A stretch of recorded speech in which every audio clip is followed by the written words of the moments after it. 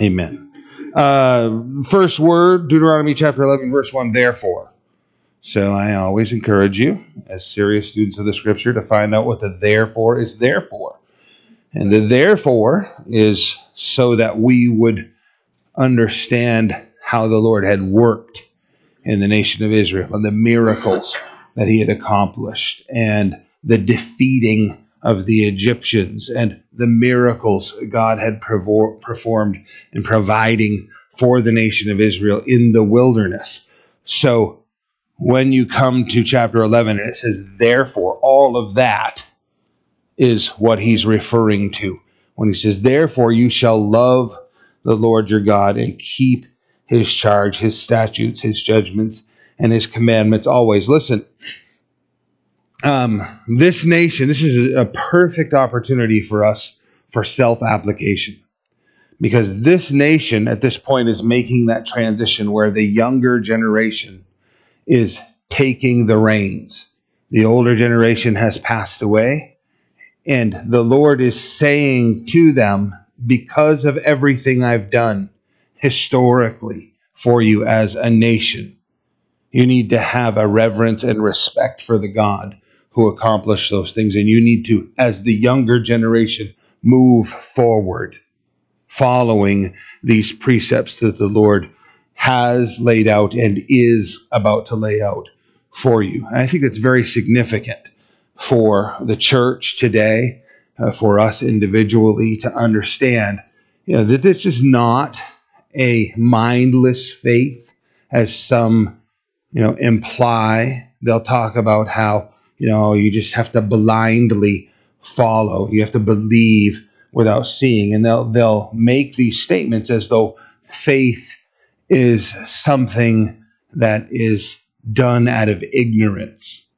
And honestly, the scripture doesn't record that at all.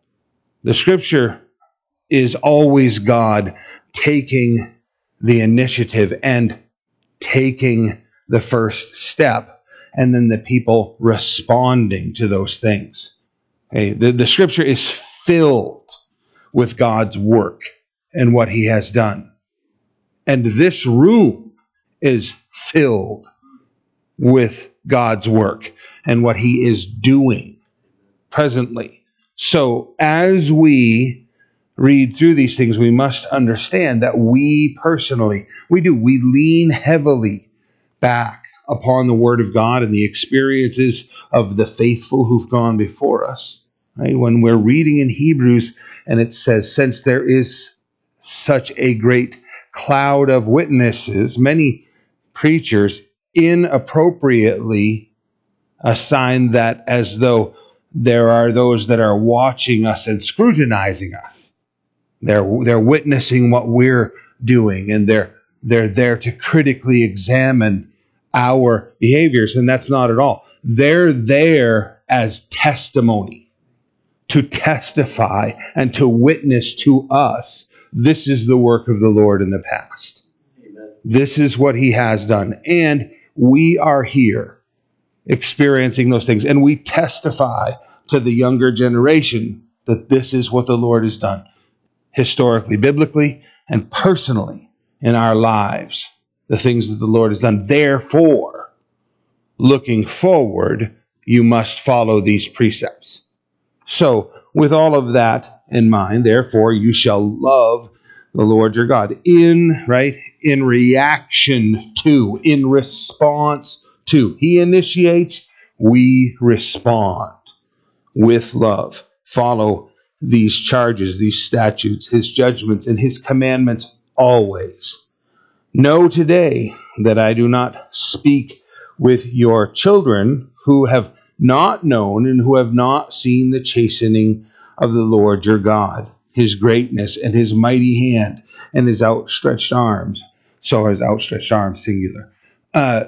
So he's speaking to that current generation, but he's not speaking to the previous generation which has passed away, nor is he speaking to the generation to come. He's talking about the one that's presently in his hearing, who knows of these things from education and experience, who's about to step into the promised land. And then he's going to talk about their children and what their responsibility is. There's an old cliche statement, and it's very true, and it needs to sink into every one of our hearts this morning. God doesn't have any grandchildren. He only has children. Every generation has to respond. Every generation has to choose for themselves, right? We are always one generation away from church failure. Every single generation has to respond. That's this generation now. So his signs and his acts, which he did in the midst of Egypt, to Pharaoh, king of Egypt, and to all his land, he did to the army of Egypt, to their horses and their chariots, how he made the waters of the Red Sea overflow them as they pursued you, and how the Lord has destroyed them to this day. Listen, you're going to find the critics that always want to dismiss the miraculous from the Scripture. Two of the greatest scholars that have ever worked on rendering the Word of God were the team of Westcott and Hort. Neither one of them believed in miracles. How strange is that, right? They're linguist experts. But while they're translating the Word of God, they don't even believe the miracles of the words that they're translating. We want to be very careful about who we listen to. In this discussion, there is the lie in our seminaries that the people of Egypt, the Israelites were set free, but they didn't cross the Red Sea. That's a ridiculous thought because they don't believe in miracles. They crossed what is known as the Reed Sea. It's just this shallow portion of water that, usually is somewhere around 18 inches. And they just waded through. And yes, God, caused the wind to blow it back. So it might have even been as shallow as 8 to 10 inches as they waded across. What a load of hogwash. Okay, if that's miraculous, my teachers always pointed out, then how miraculous is it that the Egyptian army drowned in less than 2 feet of water? You know what I'm saying? The most formidable army in the world at that time was destroyed in a wading pool. It's ridiculous. God performed a miracle, and he parted the Red Sea, and they walked through on dry land according to the Scripture. Verse 5, what he did for you in the wilderness until you came to this place, and what he did to Dathan and Abiram, the sons of Eliab, the son of Reuben, how the earth opened its mouth and swallowed them up, their households, their tents, and all the substance that was in their possession in the midst of Israel. But your eyes have seen every great act of the Lord which he did. Dathan, Abiram, this was the rebellion of Korah. As we saw also the rebellion of Aaron and Miriam, but notice it's not mentioned, right? Why? Because there was repentance and restoration, right? God's grace forgets failures when there's repentance, right? Korah rebelled against Moses. They were of the tribe of Levi, and they had it in their head like, we can be, priests too. We can be the high priest. We don't have to just be the guys that carry the tent around. We can also perform the duties of the priesthood and maybe even the high priest's duties. So they rise up in rebellion against Aaron, and it's a long story, but to make it short, Moses basically says, if you're on God's side, then you'll agree with me and you'll come over here and stand with me. I mean, that's pretty arrogant, right? Unless you're right. And if you're wrong and you want to stand over there with Korah, then feel free to do that as the ground opens up and swallows them and their families and all of their possessions. Frightening moment, right? No repentance there, just blatant sin, and the Lord puts that in the record for the nation of Israel, that yes, you've seen the mighty hand of the Lord against his enemies, right? Both external and internal enemies of God. That's an important thing to recognize in the church and in our faith today. So in verse 8, therefore you shall keep every commandment which I command you today, that you may be strong and go in and possess the land which you cross over to possess, and that you may prolong the days in the land which the Lord swore to give to your fathers, to them and their descendants, a land flowing with milk and honey. So a couple of things there. The prolonging in the land has been described as longevity, that they're going to have long lives, that you may live long in the land, certain translations record. It's not talking about the individual's lives at all, right? Because people do die at young ages. Some die at very old ages. It's talking about how long God will let them stay in the land. We're going to drive out the evil nations, and we're going to give you the land.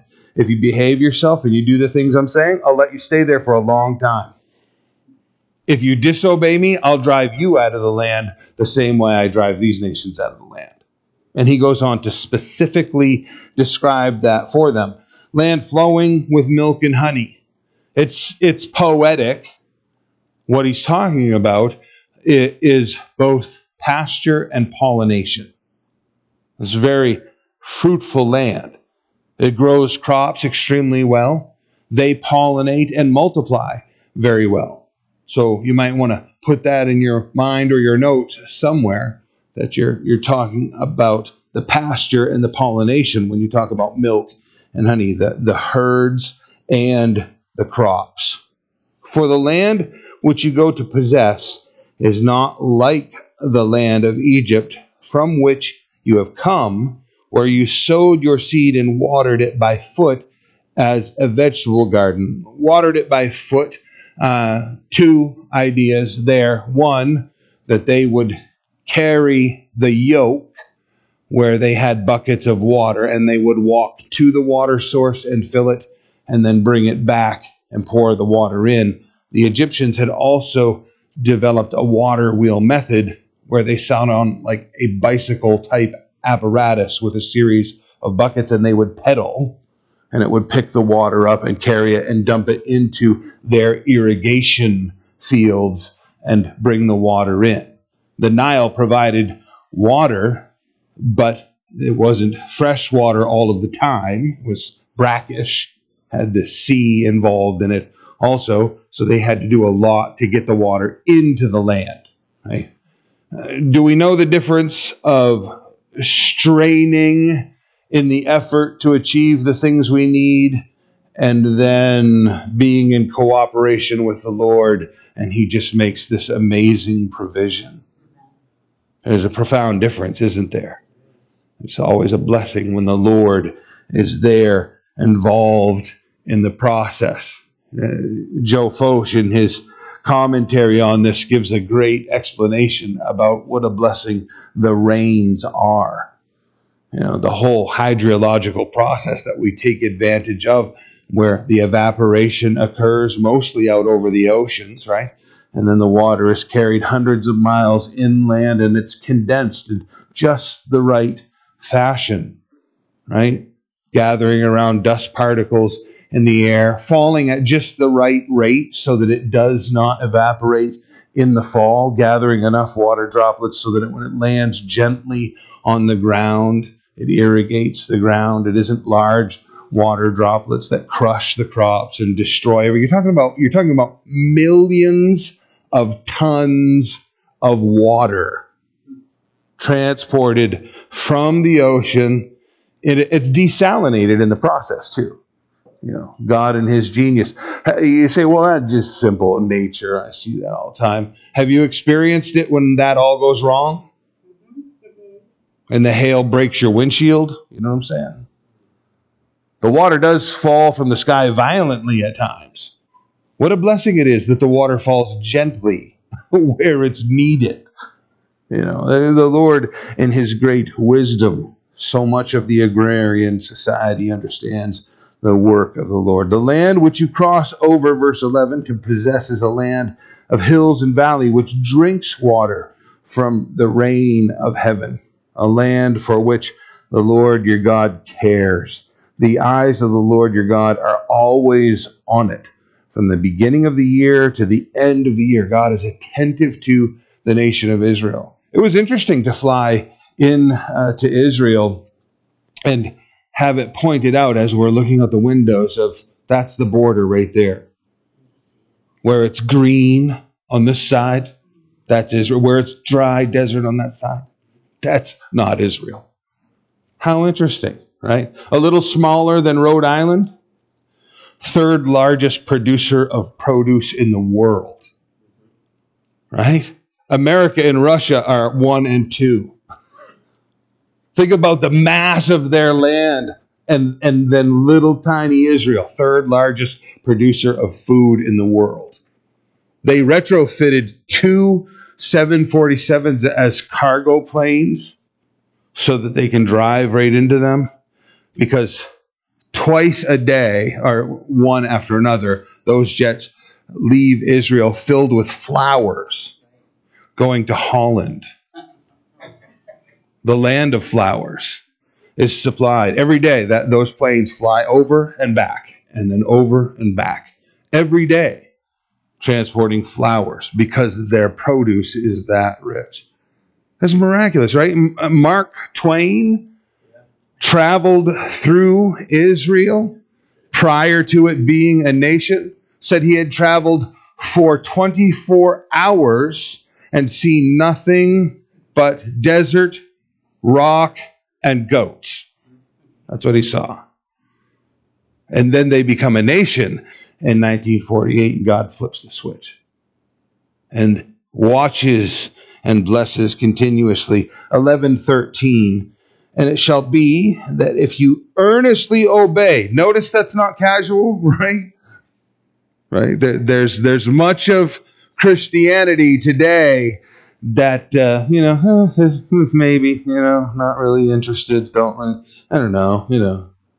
They got such a lackadaisical approach to this faith that the Lord has bestowed upon us. If you will earnestly obey my commandments, which I command you today, to love the Lord your God and serve him with all your heart and with all your soul, then I will give you the rain for your land in its season, the early rain and the latter rain, that you may gather in your grain, your new wine, and your oil. The first or former rain fell about November when they sowed their seed, and then the latter rain fell about April. And it was very necessary, if they were going to be abundantly prosperous, that they have that latter rain.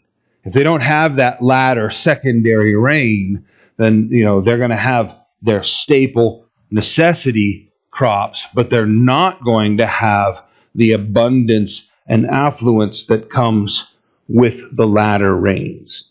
Verse 15, and I will send grass in your fields for your livestock, that you may eat and be filled.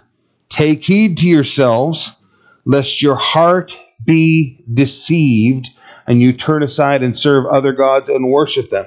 Lest your heart be deceived. Listen, it is very easy for our hearts to be deceived.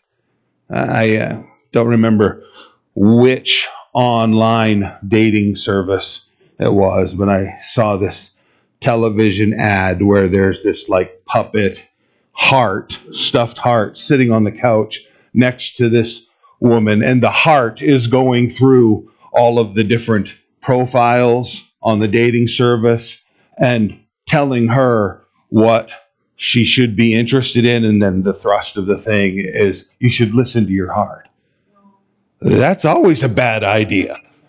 Your heart will tell you things that are completely untrue. Consider, right? Jeremiah 17:9. The heart is deceitful above all things. Not some things or most things or a few things. The heart is deceitful above all things. That's a serious accusation and desperately wicked. Who can know it? That's a very staunch warning to us, right? We've experienced, have we not? Where, I just really feel like I should make this decision. And you make the decision fully convinced this is good. And then you have to live with the regret that follows. It's so painful sometimes to listen to the heart. You must first understand that your heart is easily deceived. Easily deceived. Okay, heart, wait a minute. How do I make these decisions then? Well, here's the thing. There is a profound difference between your heart, the seat of your emotions, versus your mind, where logic and reason are used. Okay, you have to look at facts. You have to examine circumstances. You have to weigh out truth versus lies and consequences and make your decision based upon particularly what the Lord is telling you. You don't have the Lord in the mix, you can mess everything up. It has to be not from the emotion. It has to be, right? How many of us have made decisions based upon what looked like good financial prospects? Oh, this is going to be wonderful. I got this opportunity. It's going to yield all of this, and I'm going to make this decision. You make the decision, and you take the steps forward into that, and then you regret it. Right? I have only one time in my life ever signed on the dotted line for a vehicle. The rest of the time, the Lord's made provision for it. I was literally in a job where I could just go to work and decide how much money I wanted to make in a day. I was just rebuilding the digital cable system in this state. And, if you just wanted to go and make, good money that day, right? It was effortless. Or you could go and make colossal money each day. So, running this old, beat up, 2-wheel drive Ford Ranger, I need a new truck. And I walk in and make my financial presentation, and the company's like, absolutely. What do you want? And I'm like, I want that one. And there's a huge thing in my mind telling me, you don't know what tomorrow holds. And I'm convinced, literally, yes, I do. And as a mature Christian, and I ignored that warning and that check in my heart. I've had many other occasions. This is just a blatant example where financially, especially, it looked like the right decision. I had no idea, right? I'm working as an employee for a subcontractor.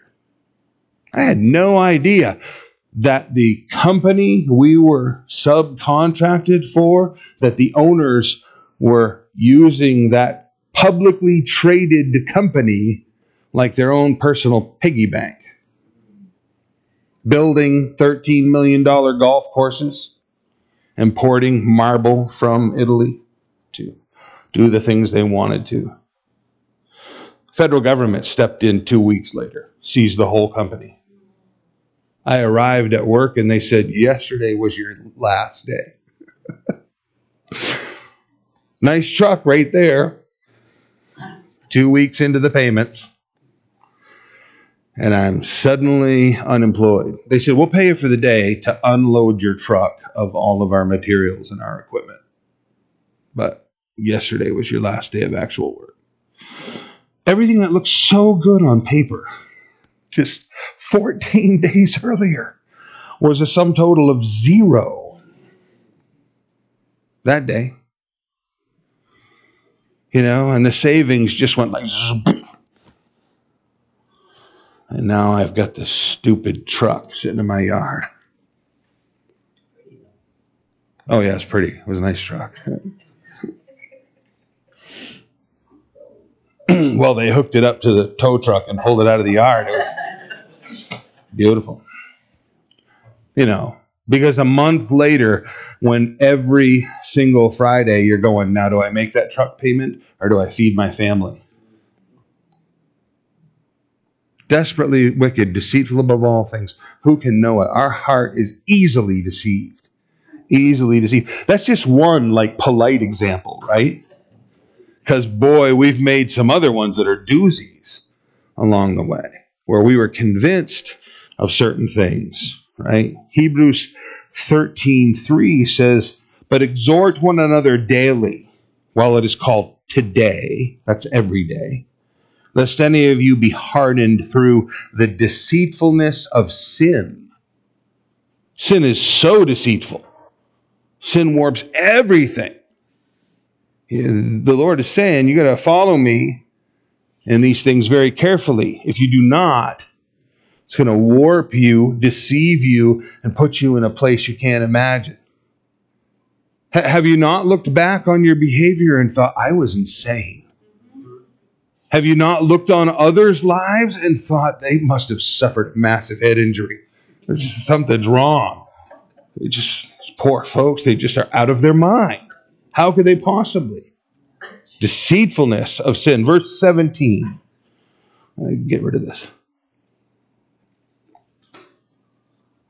Verse 17. Lest the Lord's anger be aroused against you, and he shut up the heavens, so that there be no rain, and the land yield no produce, and you perish quickly from the good land which the Lord is giving you. You have to understand that people who are making their living through herds and pasture and produce, when you say that the skies would shut off and the rains would cease, that sends a shudder through that. Oh man, imagine how bad that would be. And that's exactly what the Lord did. When they turn away from him, he just shuts off the spigot. It says, I'll turn the sky into hardened metal and the ground also. You won't be able to get anything from either location. That just sent shudders through them. Therefore, you shall lay up these words of mine in your heart, in your soul, and bind them as a sign on your hand, that they may be as frontlets between your eyes. You shall teach them to your children, speaking of them when you sit in your house, when you walk by the way, when you lie down, when you rise up. You shall write them on the doorposts of your house and on your gates, that your days and the days of your children may be multiplied, not just added to, but multiplied in the land of which the Lord swore to your fathers to give them, like the days of the heavens above the earth. Almost eternal is what he's saying. It needs to be a constant, a continuous thing, ever present. The Jews took this and made leather pouches like bracelets, or it would wrap around their hand and their forearm, and they would put scripture in those.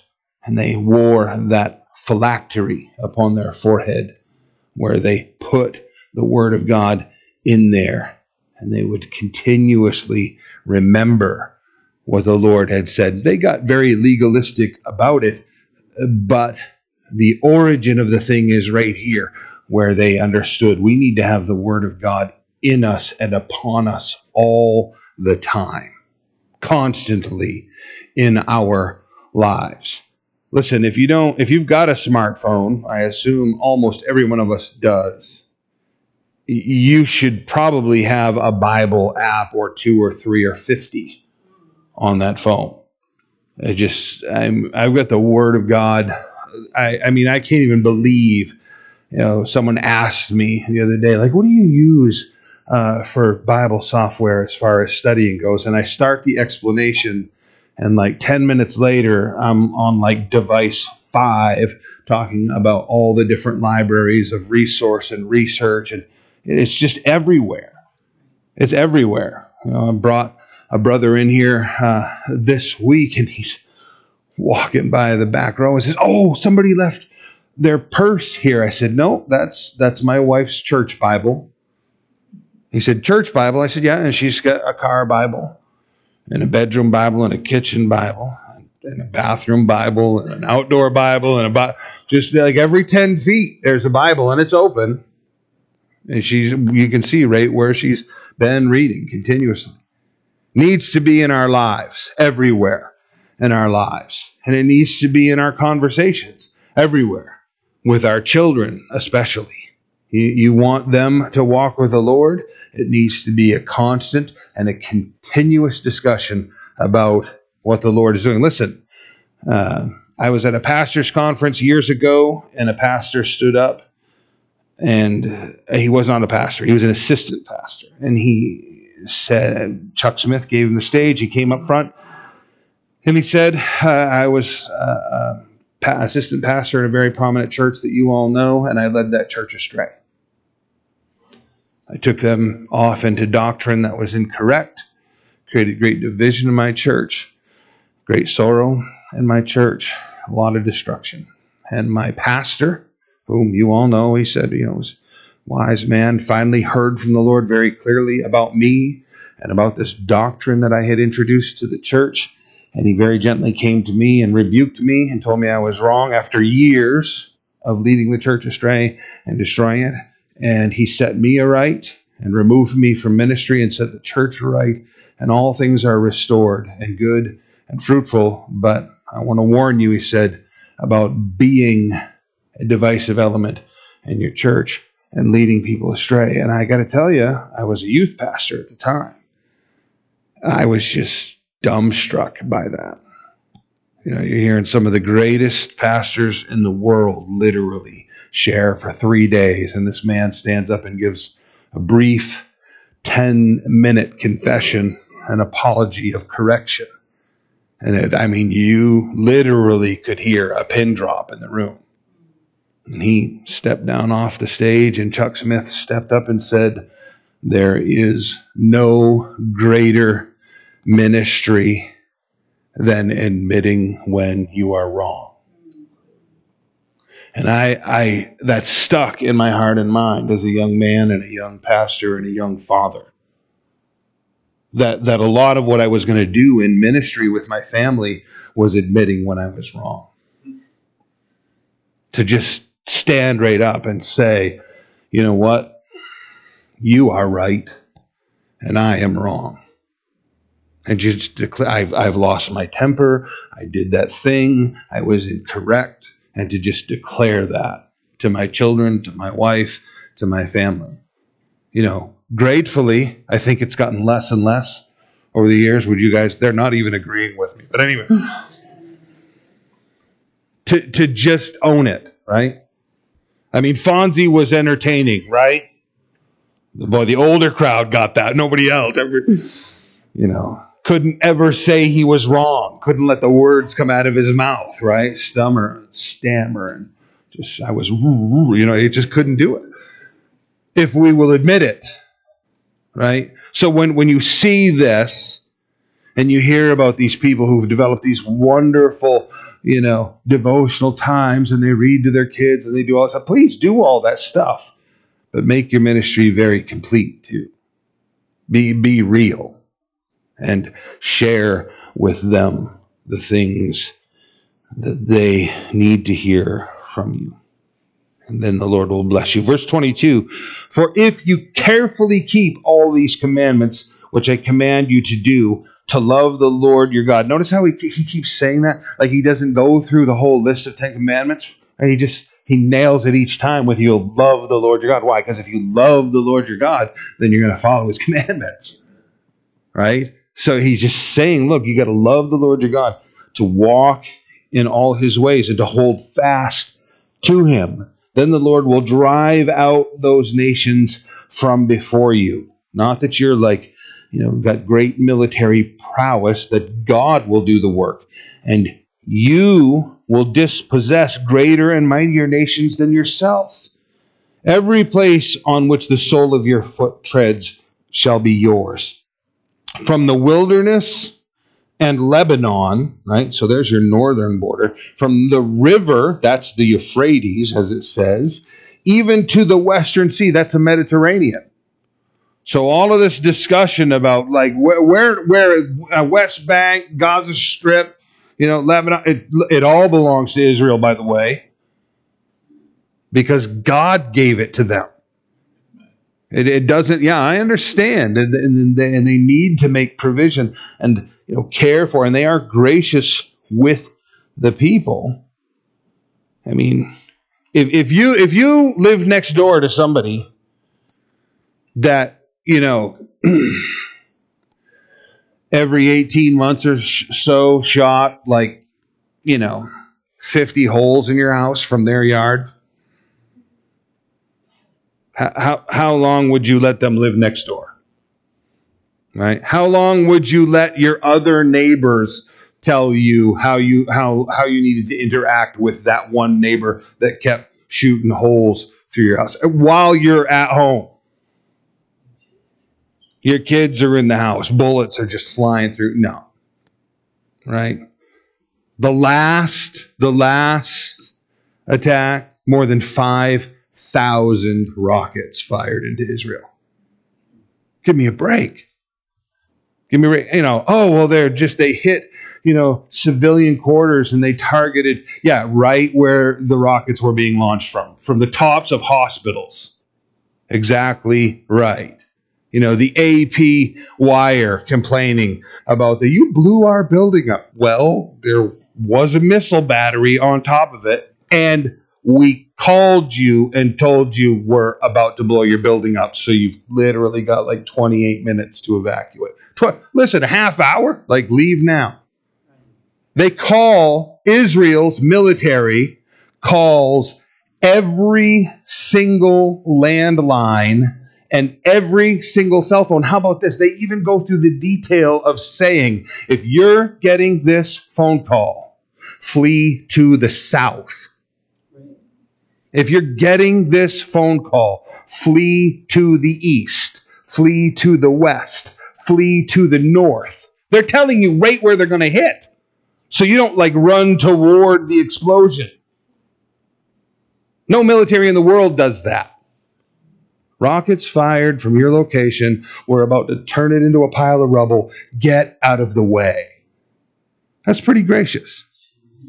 Pretty gracious of them to handle themselves this way. This territory belongs to them. No man shall be able to stand against you. The Lord your God will put the dread of you and the fear of you upon all the land where you tread, just as he has said to you. It's a painful reality, you guys, a very painful reality that once this group crosses over into the promised land, they don't send 10 spies this time, right? They send 2 faithful servants. They tell them, when you come back, this is going to be your report, okay? Say this when you come back. When they meet with Rahab the harlot, right? 40 years ago, we've talked about it before, right? Cross the Red Sea. When they come out of the Red Sea, it's an 11-day march from the Red Sea to Jericho. Takes them 40 years. 40 years, because they don't believe God. They do not trust God. So it takes them 40 years to come back. The entire previous generation is dead. They send 2 spies over this time. Rahab the harlot inside Jericho tells them, we knew you were coming. Look at what she says in Joshua chapter 2, verses 10 and 11. Joshua 2, 10 and 11. For we had heard how the Lord dried up the water of the Red Sea for you when you came out of Egypt, and what you did to the two kings of the Amorites who were on the other side of Jordan, Sihon of Og, whom you utterly destroyed. And as soon as we heard these things, our hearts melted. Neither did there remain any more courage in anyone because of you. For the Lord your God, He is God in heaven above and on the earth beneath. 40 years ago, we were ready for you guys to walk in here and mop up. You've spent 40 years coming to the conclusion we had 40 years ago that you guys were going to be the victors. That's a painful admission. The realization of, well, frankly, I've wasted 40 years. That's tough. Verse 26, behold, I set before you a blessing and a curse. The blessing, if you obey the commandments of the Lord your God, which I command you today, and the curse, if you do not obey the commandments of the Lord your God, but turn aside from the way which I command you today, to go after other gods which you have not known. Now it shall be, when the Lord your God has brought you into the land which you go to possess, that you shall put the blessing on Mount Gerizim and the curse on Mount Ebal. So, a little explanation before we move on. God is saying that, spiritually, physically, whether you are blessed or cursed is your choice. I'm going to set the blessing and the curse out, and you're going to choose through obedience or disobedience. This principle is unchanged spiritually. And, we talk about scientific laws. Spiritual laws are scientific laws also. Right? So much so that even the unbelievers today will refer to God's law of sowing and reaping as instant karma. Have you heard that term? Right? Somebody does. No, you haven't? Then look it up on YouTube. You'll be astonished at the genre of instant karma. The guy pulls up beside the woman, yelling and screaming at her. He's got the window down. He's obscene gestures and foul language, and finally pulls his cell phone out like, I'm going to videotape you. Puts it up like this, and the cell phone goes, gone. Blows away. The guy who pulls up beside the woman, screaming and yelling, doesn't see the curbing coming, hits the curbing, loses control of his truck, crashes. Instant karma. Sowing and reaping, right? Be not deceived. Whatever you sow, you will reap. God is saying that's a spiritual law. Blessing and cursing. Romans 6:16. Be not deceived. Whom you obey, that is your master, whether it is, right, disobedience leading to death or obedience leading to righteousness. Blessing and cursing. Lots of people like to blame God. God doesn't curse this way or bless this way. He sets it out for us.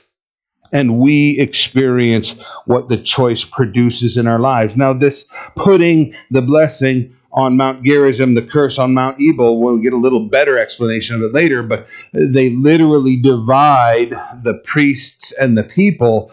And on Mount Gerizim, they proclaim the blessings of the Lord from the law. And then from Mount Ebal, they answer basically, amen, so be it. And they pronounce the curse that will come if they disobey the blessing, and then the blessing, and then the curse, and the blessing, and the curse. I mean, if you didn't get it from just reading and you're a visual learner, I mean, the Lord puts it out plain that the choice is this simple.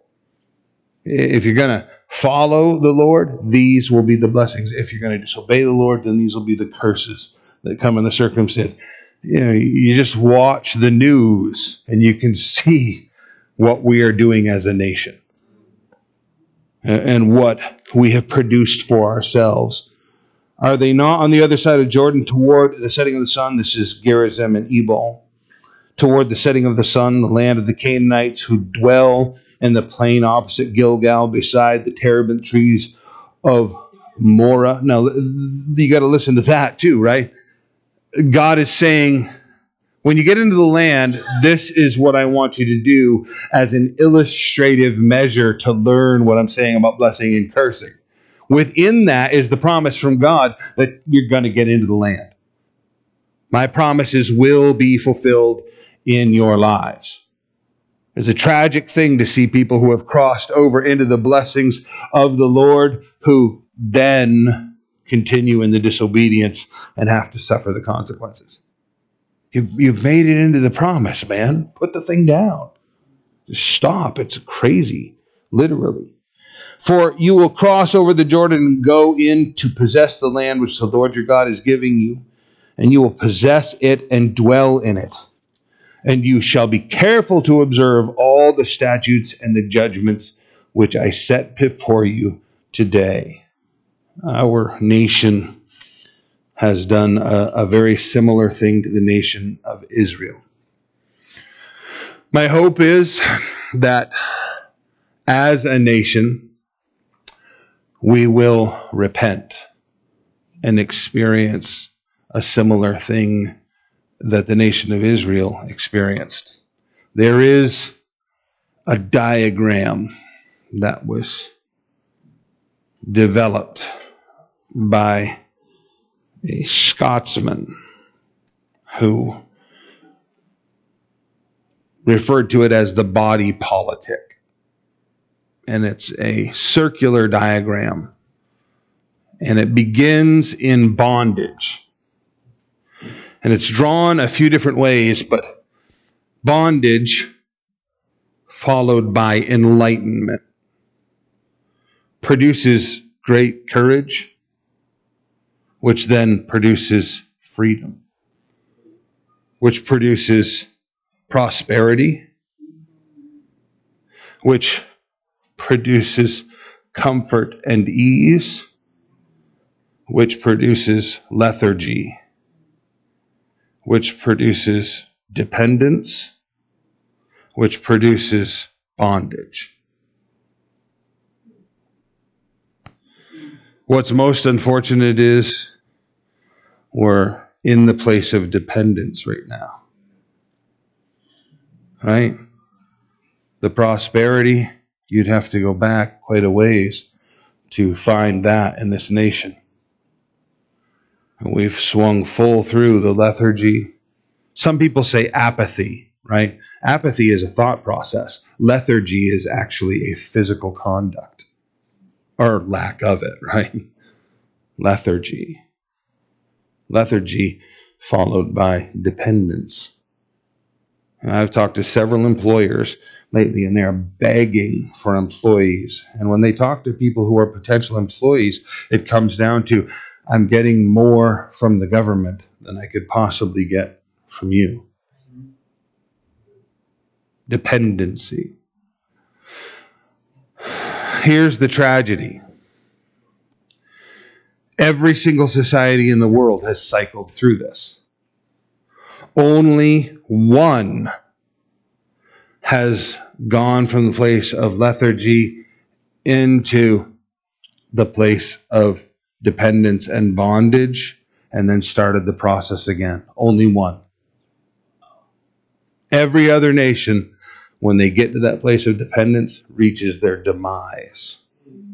That's the end of their nation. The only one that has been in that bondage and experienced enlightenment and great courage and then freedom, Israel. Israel. Our sister, Israel. Pray to God we can follow the example of our sister Israel. Amen. That there would be great enlightenment. We have the potential. It's in your hands, right? Word of God. We have the potential for it. What are we going to do? Blessings and curses, God said. I set them before you. You choose. Listen, here's the beautiful thing. You can choose it individually whether we choose it collectively as a nation or not. Right? Because God always has his remnant. Always has his remnant. And we can be the remnant. We may have to go into bondage with the remainder of the nation, but we can be the remnant in the midst of it. Let God speak to your heart personally about that one issue, right? Love the Lord your God with all your heart, soul, and mind. If we will do that, then we will experience the blessing of the Lord. If we do not, then we have to go down with everybody else in the process. Let the Lord deliver you. Amen? Amen. Let's stand and we'll pray.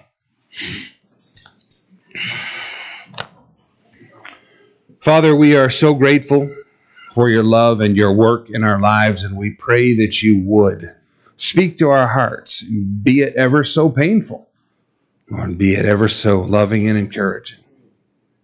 Help us to be men and women that respond, that we would see your kingdom come and your will be done in us, through us, and by us. We pray in Jesus' name. Amen.